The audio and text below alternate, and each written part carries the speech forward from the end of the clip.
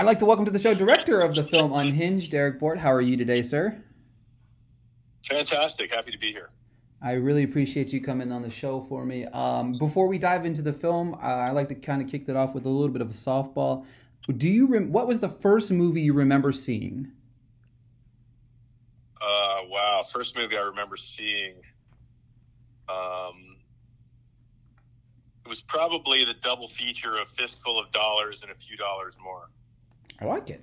I'm way too young of an age to be seeing those two films, by the way. Well, I remember the first film that I vaguely remember watching as a kid is Philadelphia. So, and that, that kind of film isn't exactly for kids either. So I get it. You know what I mean?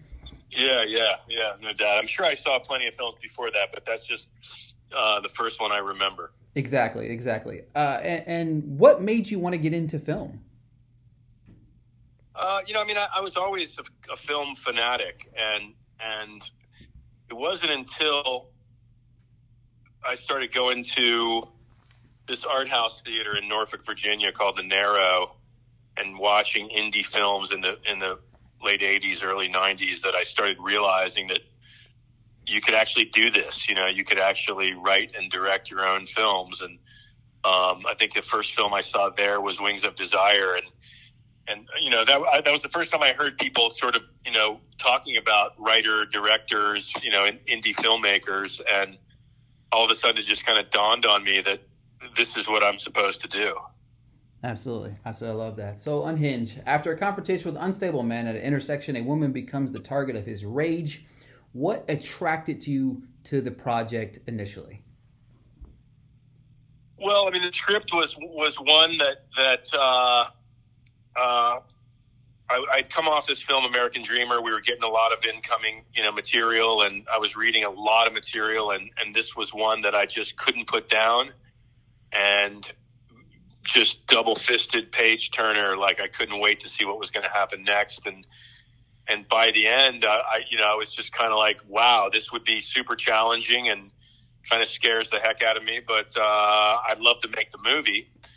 And I went in and pitched my take on it to Solstice, and they liked it, and next thing I know, we were going to make a movie together. Absolutely. Obviously, our main villain is played by Academy Award winner Russell Crowe. What was it like working with him? And then the follow-up to that, not only working with him, but directing him in a role we've never really seen out of him before.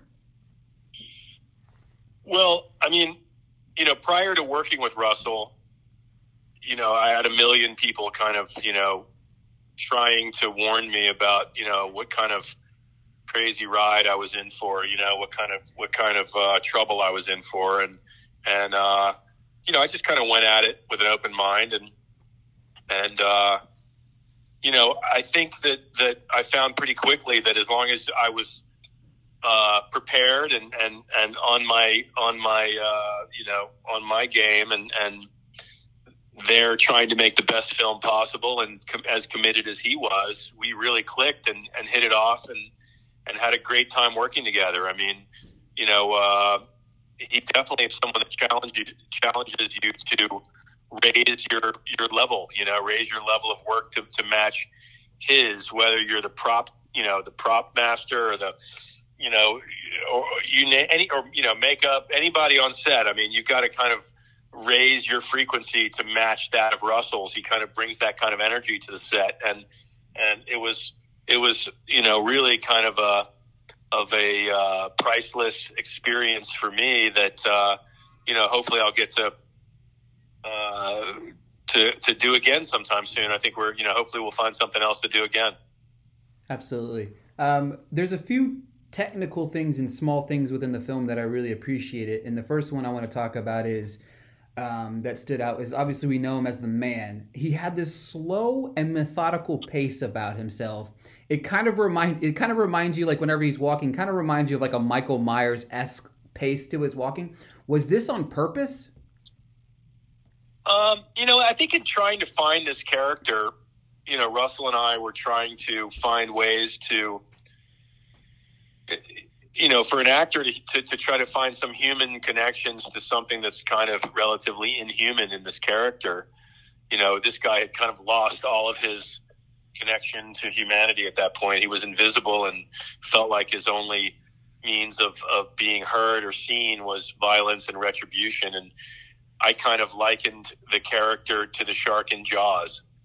And, in talking with Russell about the shark in Jaws and kind of, when he's kind of operating at a certain pace, a slow pace, slow and deliberate kind of vibe is something that was part of the conversation. That's for sure. Another thing that I really like, action films, in my opinion, seem sometimes to kind of lack attention to detail. And I feel like in this film, there was more so focused in on little small things. One of the things that I loved about the movie was the use of technology. Is it important for you? I know this is a weird quote. Is it important for you for those attention to detail things and not get kind of mixed up in that prototypical action film that we're kind of used to seeing that kind of has no nonsense? Well, I mean, I think that you've got a film that relies on some of this technology, so it's got to work. It's got to be correct.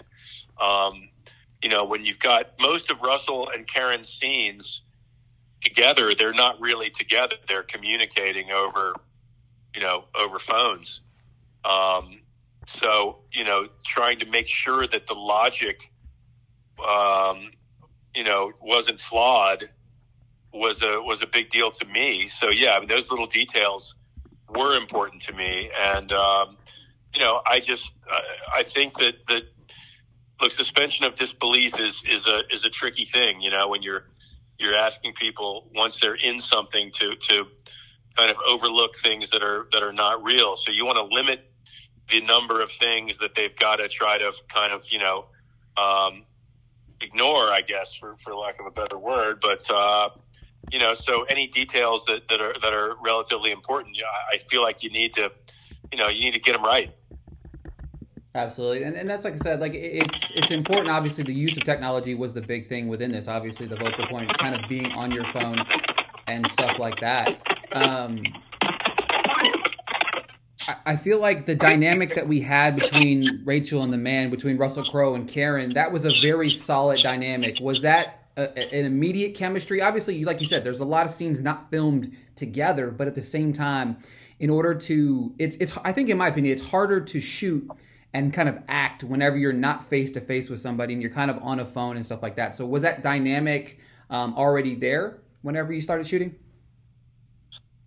I mean, we had some rehearsal time, and when we were casting the Rachel role, I brought in some actors to read, for callbacks opposite Russell, and Karen was one of them, and just really had kind of I hate to say a great chemistry, because they're not really, they have no chemistry obviously in film, but they worked well together, and then they were both very generous actors in that. Even on one of their days off, if they were on the opposite end of a phone call, they would both make themselves available to hop on the other end of that call to help the other one out, who was actually on camera that day. So, Karen may have been, out to lunch in New Orleans, and she'd get the call and she'd have to, act out her part from wherever she was around town, and Russell as well, and they were both really generous and wonderful in that way. So Unhinged was the first film back in theaters after 6 months. I was so excited to see a film in theaters. I feel like that's my place of comfort. It's my place of home. It's my therapy. It's where I get all these things. What was it like in that process, being that first film out the gate? Well, I was fortunate enough in January, sort of pre-COVID, to do a test screening in LA in a theater with 450 people and play the film, and see what it was like on a big screen with a full, with an audience. And I think that really kind of reaffirmed all of our beliefs that this film really needed to be seen on a big screen in a theater. and then obviously when everything shut down, it the world had other plans for us, and then when Mark Gill had the bold idea to try to fit the film in and really be the first worldwide release post the initial COVID shutdown. I mean, my reaction was excitement, but also concern, because you want to make sure that you're not putting someone in danger to come see your film, and thankfully the studio was working with the theater chains and health departments and all the state governments to ensure that every precaution that could be put in place was implemented. And so like I said, it was exciting, but it was also carried with it a different kind of pressure. And I'm glad people got to see it at the theater, and it seems as though it helped people like you and like myself, get back to that place where we feel comfortable, like you said. And it was a movie that was meant to be seen on a big screen. And I was actually pleasantly surprised to see how well it did at drive-in theaters around North America. I mean, that's really, it always felt like a drive-in movie to me as well. And I'm glad to see that it did really well there. Absolutely. I agree with you 1,000%. There's certain films, in my opinion, especially whenever it comes out, it's like, oh, is this going to be released on VOD? Is this going to be released on VOD? And to me, it's like, no, I don't. Like, for me, it's like, I'm going to watch it. Obviously, the movie critic side of me is going to watch it. But then the other side of me is like, I really don't want to watch this on my, 50-inch television at my house. I want to feel the seats shake and stuff like that. So I appreciated that. Being able to kind of go back and see a film again. It was very exciting. Well, I'm glad to hear that. I mean, that's pretty much the response we got everywhere that it opened, was in general, just sort of, from congratulatory messages to even bigger, just saying, that Solstice really tried to, do what they could to help save theaters, and I think that we'll see what the future holds. But it is really cool to have had the first film that had a major worldwide release after the shutdown. Absolutely.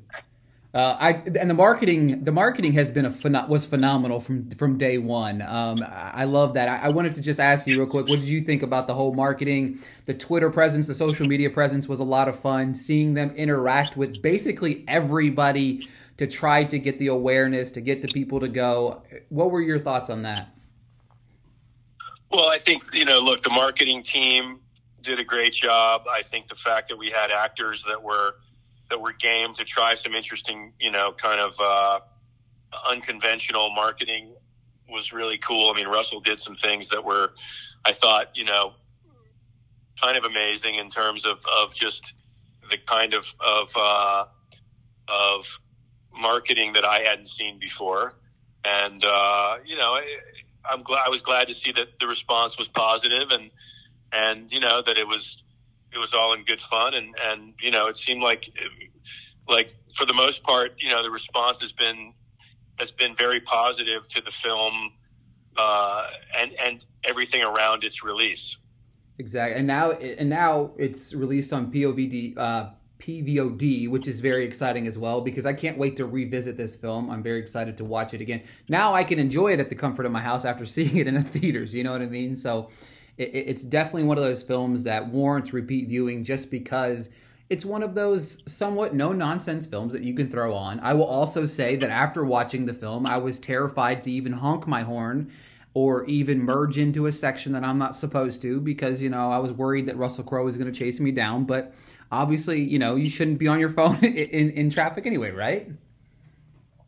Oh, yeah. I mean, it definitely has affected me in the way that I conduct myself on the roads as well. And I think it was kind of a running thing among the crew and cast while we were in production that, just kind of everyone talking about their experiences with road rage or other people having road rage around them and things like that. And just kind of, it definitely made us all hyper aware of the practice or of the conditions that sort of lead up to it. And I think it definitely had an effect on all of us, and hopefully viewers as well. Absolutely.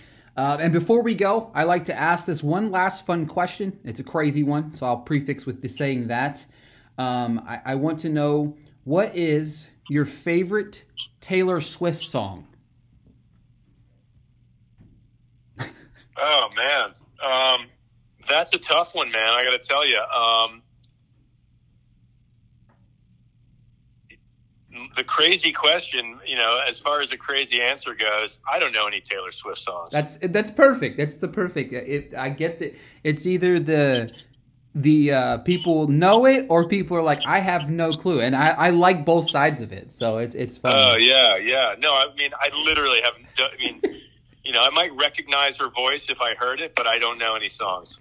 That's fantastic. Derek, thank you so much for your time today. I really do appreciate you coming on and talking to me today, and thank you for this film. It was fantastic. Thanks so much. I appreciate it.